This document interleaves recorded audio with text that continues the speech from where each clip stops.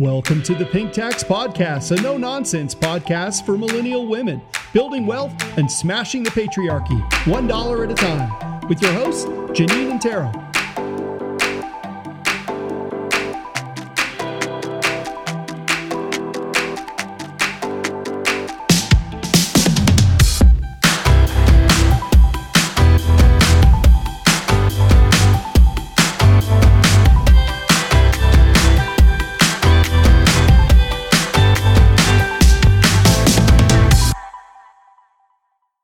Hi, Janine. Hey, Tara. How are you doing?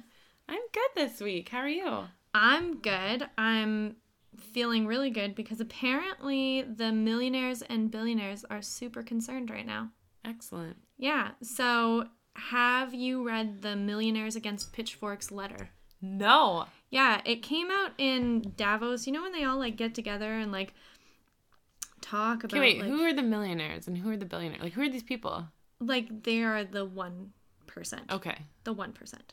So they go to the World Economic Forum and they talk about stuff that really only benefits countries, institutional investors, and the super wealthy. Super wealthy. So a bunch of them, nameless, wrote this open letter to the fellow millionaires and billionaires. And I really like the opening line. There are two kinds of wealthy people in the world. Those who prefer taxes and those who prefer pitchforks. Oh, wow. Yeah. So they've started to notice that there's a lot of global unrest. People are starting to realize that there's a lot of social, financial inequities all over the globe. And they're starting to get scared. Not that I want anyone to think scared. I really, or to feel scared. I really don't feel like the millionaires are and billionaires are super bad people that are ha ha ha, we're going to destroy the planet. I don't think so. I'd like to not think so. But basically, it seems like they're operating from a place where they're out for themselves first. And they're perpetuating that kind of thought process, and that means that there's a bunch of folks that will go without. So those who prefer taxes are they saying that they prefer taxing the rich? Yeah, so they prefer taxes over pitchforks, which means they want to be paying more tax so that basically people like us don't rise up and revolt. Eat the rich? Basically, the French Revolution Yeah. all over again. I always say eat the rich. But yeah, I mean that's basically what they're saying. They're kind of what did they prefer the taxes? Or did they prefer the pitchforks? The people writing this letter would prefer the taxes. That's so they're good. saying Okay. right now there's a lot of zeros here. Oh boy. So there's hundreds, thousands, millions, billions, trillions. So that would be 8. Do you want to check that? $8 trillion hidden in tax havens. I've read this a couple of times. I'm pretty sure it's 8 trillion. Thousands, millions, billions, trillions. Yeah. 8 trillion. 8 trillion. That's been audited. Eyes of an auditor. Perfect. Almost 10% of the world's GDP. That's insane. Is inaccessible. So, I think I've mentioned it a couple of times where, sometimes the way we've set up wealth distribution and, I don't know, money. Basically, the distribution of money in our society through regulation and through taxes just incentivizes people once they have it to just hoard the shit out of it.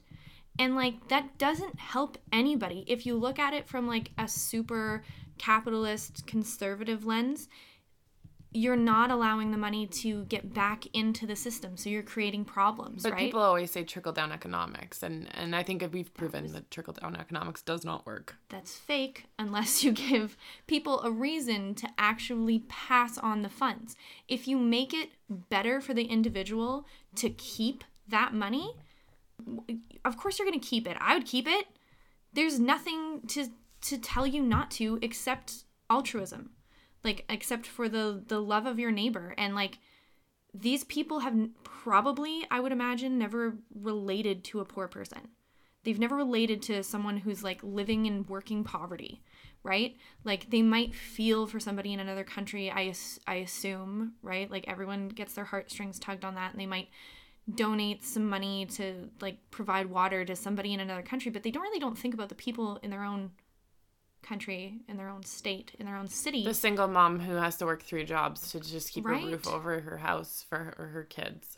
So like $8 trillion, if that was captured in the global economy, like don't even give it to governments. If you just like put it back in the system, or even some of it. It's not even like you need to put all of it in. Yeah. So anyway, I'm kind of glad that that's coming about. And I mean, really, I'm here for the taxes. How many Yeah. millionaires and billionaires and gajillionaires ended up signing the letter? I don't know. I don't think anybody actually put their name to it. It's just kind of like anonymous letter. Who does it go to? They just published it to the world, I guess. Yeah. And everybody at the World Economic Forum. I guess it's by a group. Patriotic millionaires said that tax avoidance and tax evasion have reached epidemic proportions, which is true. So we're at a greater point of income and wealth inequality than we were back in like forever. Like literally forever. Like, yes, we wouldn't have access to like water and food and all the things that our innovations in technology have provided, but in terms of like wealth distribution, people living in like serfdoms were closer to kings and queens than we are right now to billionaires and millionaires. And when I say billionaires and millionaires, I don't mean that you have $1 million when you retire. I mean like that you have $900 million. It's what you're getting every day. Yeah. And I think that that's exactly it, is probably our tax jurisdictions haven't kept up to the rise of all of these digital companies. And I don't know necessarily how they are taxing them on a global standpoint, but it's probably not equitable. And I would say, yeah, that's exactly like when, I think it's funny when people are always like, oh, the American dream or the Canadian dream or whatever. Like, if you just work hard, you're going to make money. You're never going to make $1 billion. Ever.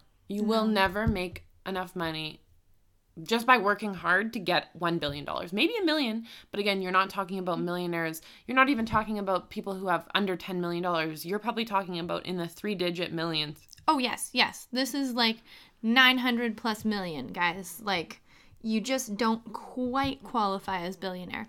You probably like keep your money invested a little bit longer and you'll get there, person with $900 million. But yeah, and I mean, it's just a real shame to see people dying due to lack of water, medicines, basic public services that keep our cities clean, like those kind of things.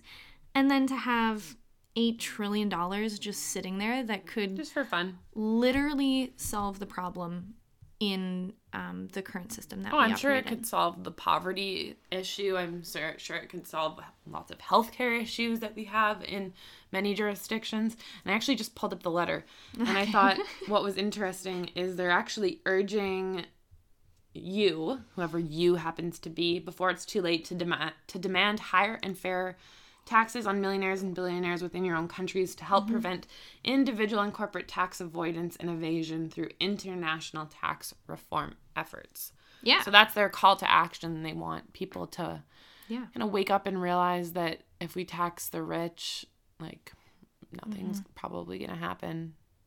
I mean, Warren Buffett's been saying it for years. I mean, when I say nothing's going to happen, I mean the billionaires are still going to be able to afford their helicopters. Yeah. The impact to their lifestyle, and like, no offense, like, I'm sure you really enjoy having $16 million cars, but like the impact to your lifestyle of like losing one of those cars or losing a small percentage of your compounding wealth returns, or the compounding returns on your wealth, would mean the difference between a poor child dying. And I just don't like, I guess I just don't like Lamborghinis that much. How do you sleep at night would be my question. Like, I mean, they're probably not thinking about it, but like when you actually are, when you've woken up enough and you start to realize what that cost actually is, as people, I think we have to demand more. Well, and I think, we do, because I think the rhetoric that we've all been sold, and we've obviously bought into it as well, is that these people earning that much money, they're job creators. They're giving this back in terms of wages. But they're not. They're hiding $8 trillion of it. Correct. Yeah. And also, maybe paying people minimum wage and saying, well, at least they have a job. They might be donating to a bunch of different societies and scholarships. But the thing is, even when a billionaire decides to donate to one music foundation, a kid is still dying because it wasn't distributed equitably. And I have a background in music, so as much as I think that's an important part of our society, it's not worth somebody dying. Yeah, and I mean, just scrolling down on this letter a little bit more, they said conservatively $8 trillion, but they also said this is money sitting in empty corporate shells with no real business activities. So you can't make the argument that it is providing jobs, because it's simply just not. No. Or scholarships or donations or anything. It's just literally sitting there. It's just sitting there. Well, and I mean, I was speaking to more like, how do you sleep at night? Everybody, I think, like at the end of the day, thinks that they're a good person. And I do think that people are inherently good and want to be good, but they don't necessarily see the repercussions of our actions, right? Like if I were to litter on the street, I'm probably not going to see the repercussions of it because I'm not going to walk down that street anymore, right? Otherwise, I wouldn't have littered on it in the first place. It's not where I live. And that's kind of the same for these guys, right? Like this is not a part of their world, but it has serious impacts on everybody's world. So I really liked how they brought up the pitchforks thing, and I do really think it's time that people started speaking up about this, educating themselves on this. And I think that's kind of the point of this Pink Tax podcast. Like if we don't shine a light on this stuff, and if we don't start to be angry about it and educate ourselves about it and how we can operate in the system that we have, and then also ask for more, we're never going to get it. So I kind of wanted to do today like an overview of like women in finance and how long we've actually been interacting with our own money and what it took for us to gain those rights. And it's not like somebody gave them to us. Like I really hate when I see like white men gave you this. White men have not given anybody shit. Everyone has literally clawed tooth and nail and fought and died and bled for this. So nobody gave us shit. Otherwise, we wouldn't have to keep fighting. Exactly. Yeah. No, I think that's a great point to make, because, if they had just treated people equal, then we wouldn't need to give anybody anything, and no one would have needed to die. Yeah. So like, if the most powerful class in whatever way you want to look at this, if they had just like looked at another person and been like, you're a person just like me, we wouldn't be where we are. But here we are. So where are we? Where have we come from? Tell us, Tara. Where have we come? Women, and we're going to talk about like white women specifically, because a lot of the statistics and stuff out there, it's just for white ladies. We're both white ladies, and clearly like the most privileged subset of the women's subset. And yeah, I mean, anytime in feminism that things were fought for, it basically the white ladies got it, and then they were like, okay, cool, pack it up, we're done. So it's going to be pretty depressing from my side of it. Do you disagree? No, I don't. That's just a funny way of putting it. But totally, I agree. We've been afforded a lot of privileges that, we have fought for, but I think there's still a lot of work to do still from the people of color perspective, from people who maybe aren't heterosexual. So I think it's important to keep that lens on things as well. Yeah. So basically, like, women have been participating in the economy, or before, let's say, people labeled it the economy, how the community was able to survive and operate. Women have been a part of that forever. Absolutely forever. active roles, active participants, whether it be through child rearing that gets like a huge focus on it, but also through like things like clothing other people, you know, being involved in day-to-day industries. It just, all this kind of stuff from a European perspective got labeled as like women's work, and then sort of got taken out of the economy. As soon as we started looking at money and putting values on things, and they started thinking, ladies can just do this shit for free. So women have been paid and working since forever, but it wasn't until 1964 in Canada that a lady would be able to open up a bank account without her husband's signature. So again, if we want to just like start at Canadian colonialism, we've been earning money this entire damn time, but it's never been ours. Yeah, that's, you know, just over 50 years, not quite 60. Yeah. So many of our parents are older than that and would have had it so that, you know, when they were born, they, like, not that you can really open a bank account when you're born, but if they had been of the age to work or what have you, they would not have been able to open a bank account. So let's say you're a 20-year-old lady and you're working in 1963, because it wasn't 1964 that they could do it on their own. That money went into your dad's account, your husband's account, or you cashed it out and like carried like money around with you. And not that much too, because there's like a great quote from like Newfoundland fisheries where like, women are great. They're like 2 men for less than the price of 1. It's just sickening. 1964.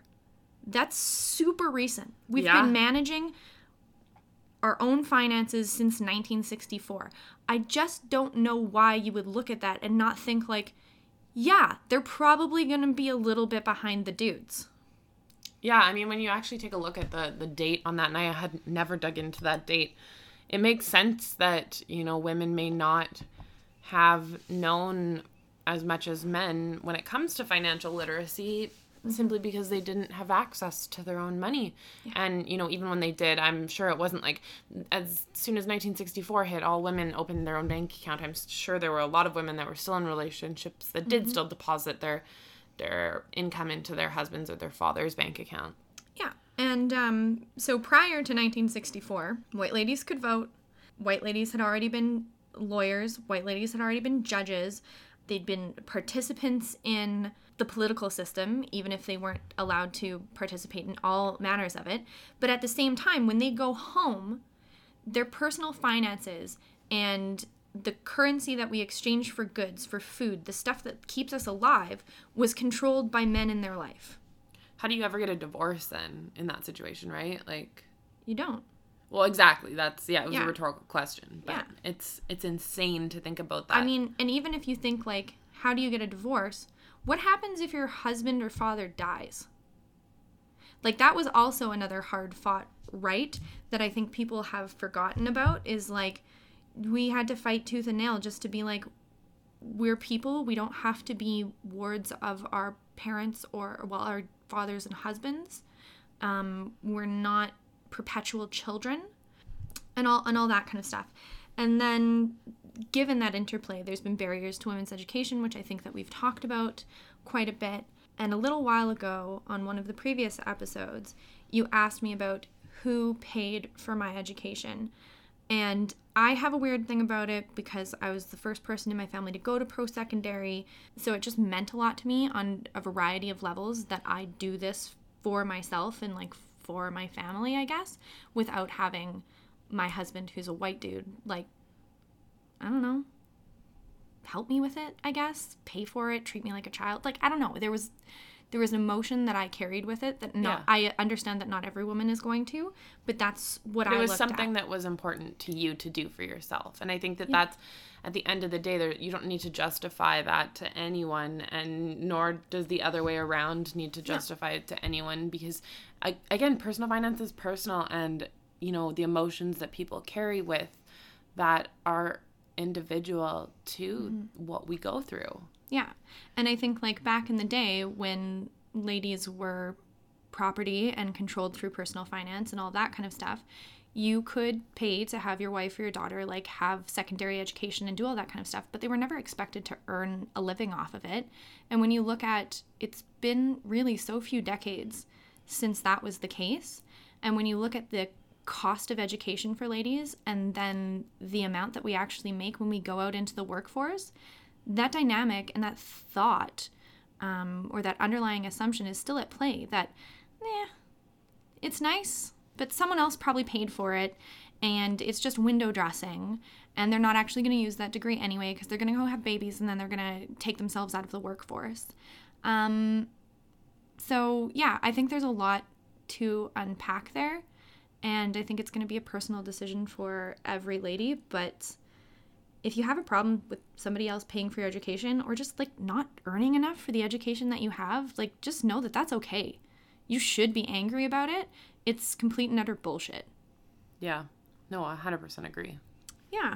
And then when it comes to, women's work, and we talked about like women being at a greater risk of living in poverty, and there's an overrepresentation of women in lower income industries, I was looking into like kind of the history of feminism and the history of like interaction of women and money, and this whole like notion of GDP is just a measure that somebody came up with to see the interaction between like different countries. Like, how do we trade with each other, right?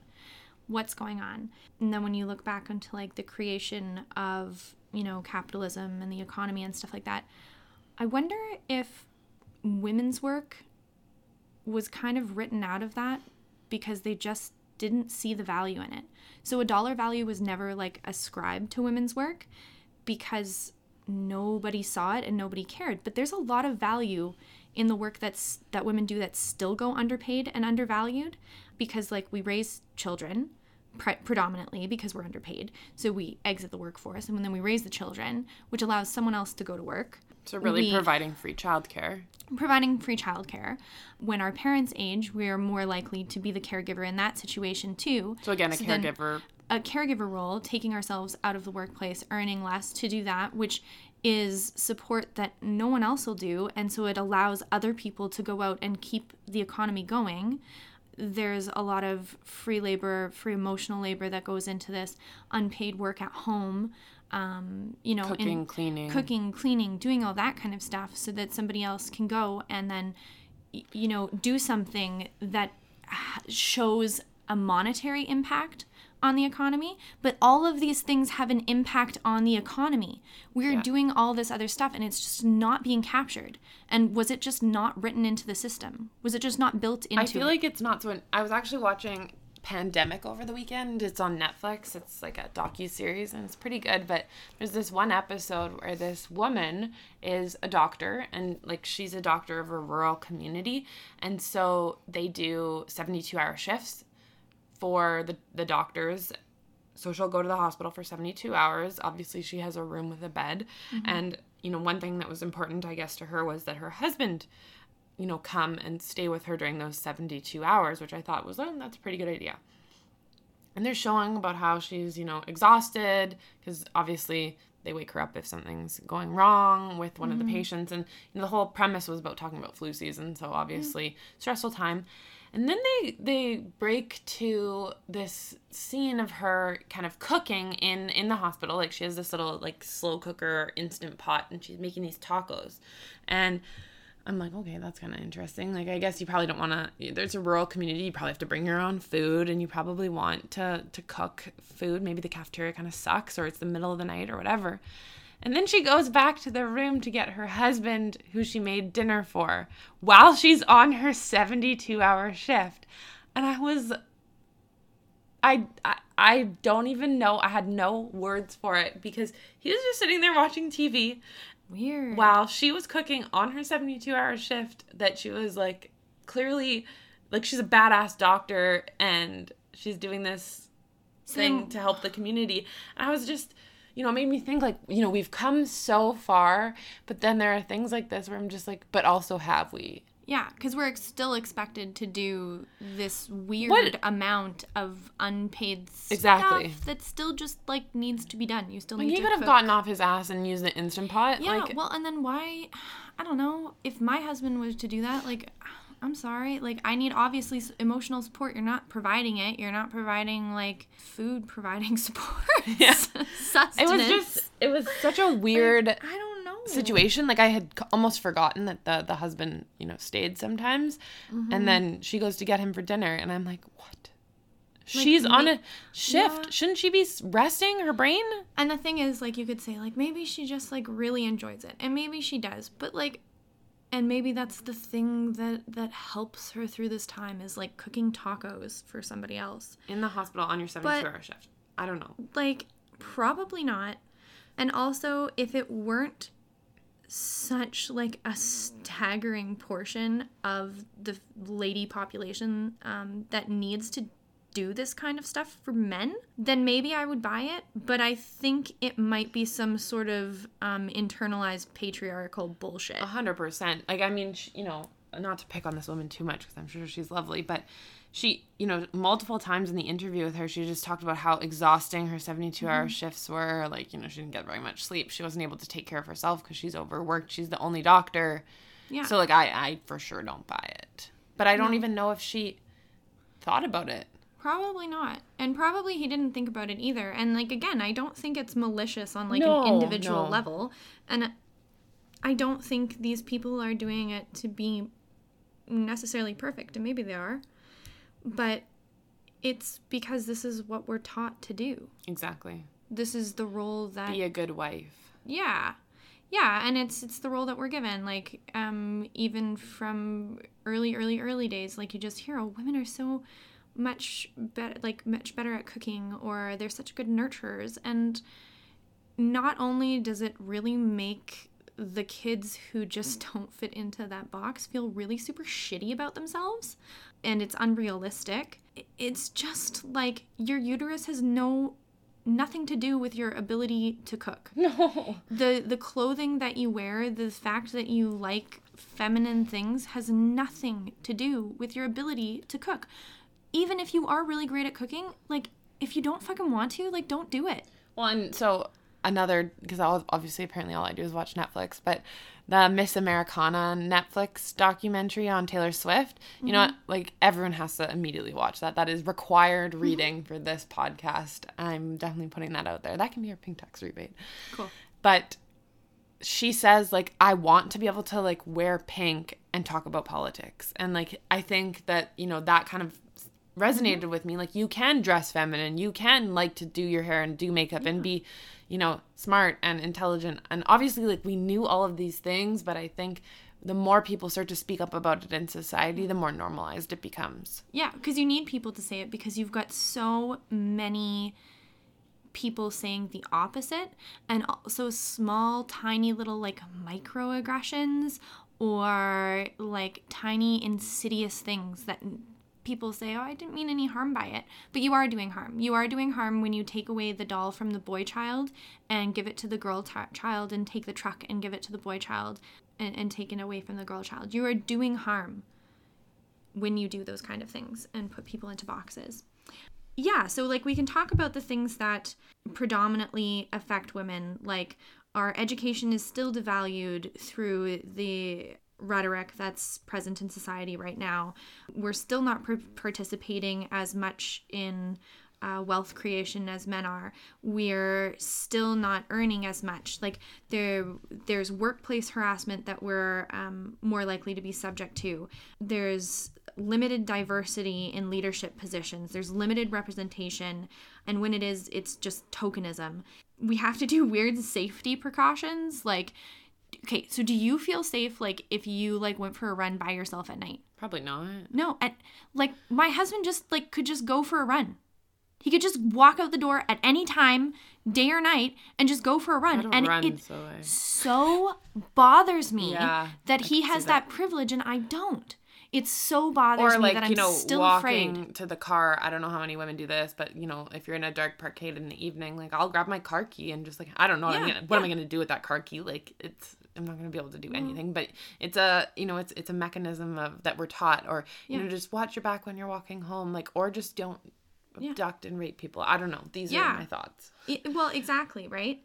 And so I find that these things, they all kind of stem from like rape culture and stuff like that, where we're either men, women, whomever, are programmed to be like super aggressive towards women who are not submissive and behind the scenes and who actually want to interact with society in a substantial, meaningful way outside of just giving birth to more men.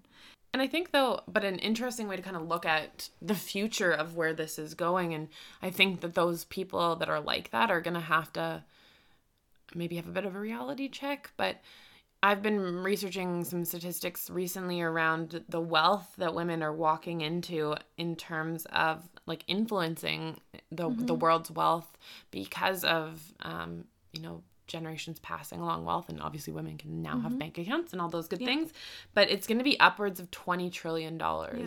So more than those offshore accounts. And so I really do think from maybe a more positive perspective that hopefully we'll see kind of some good changes in that. Well, and I hope we don't see it eroded, because one of the things that I looked at is like when women used to inherit property, which was one of the biggest wealth creation like back in the day, right? Right.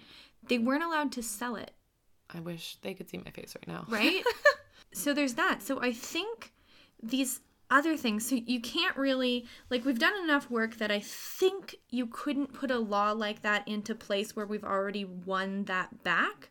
But there are still countries and jurisdictions that are super oppressive and that are working in very strange ways to erode that access to inherited wealth that we're coming into, and all that kind of stuff. So my question is, what do you think the patriarchy is so afraid of?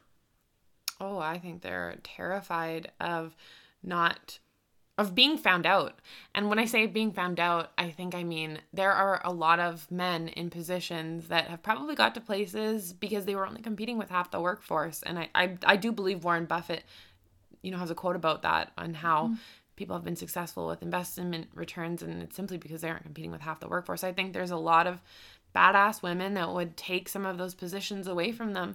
And when you live in a society that everything is catered towards you, to lose that is, I think, scary for a lot of people. And maybe they, not, of course, I sound ridiculous saying this, but not all men, just so that we don't have some, white dude come after us on Twitter or whatever. But I think it is maybe scary from that standpoint of being found out that maybe you aren't the best at everything that you thought or were always told. Yeah. Well, and I think, too, the patriarchy has got to be protecting people and not just all men, because it's not all men. There's a huge section of men that are not benefiting from the patriarchy. And there's a huge section of women, though, that believe in the patriarchy, too, right? So there's... Yeah, because maybe they're closer to power, right? And they think that if they just go along with it, that they'll be safe. But you're never safe. You're never safe in the patriarchy. And I don't know. I think, what would you do if you didn't have to deal with all this stuff? If you didn't have to be afraid about running at night, if you didn't have to be afraid about workplace harassment, if you didn't have to be afraid that you were only being included on a panel because of tokenism, if there were equal representation, if you saw what we could become, what would you do? And I think the answer to that is the world is your oyster, right? You would see so many women just climb to new heights, and probably men too that don't, like you say, strongly identify with what strong white male leader is. I think you would see so much more diversity of thought, and we would probably solve some of the world's problems. Yeah. So I think we should find a way to get there. 100%. So bring out the pitchforks? Yeah, let's do it. That's my pink tax rebate. We hope you enjoyed this week's episode. As always, please subscribe to our podcast on iTunes and leave a 5-star review. Follow us on Facebook, Twitter, and Instagram to share your money story using the hashtag FemFinances.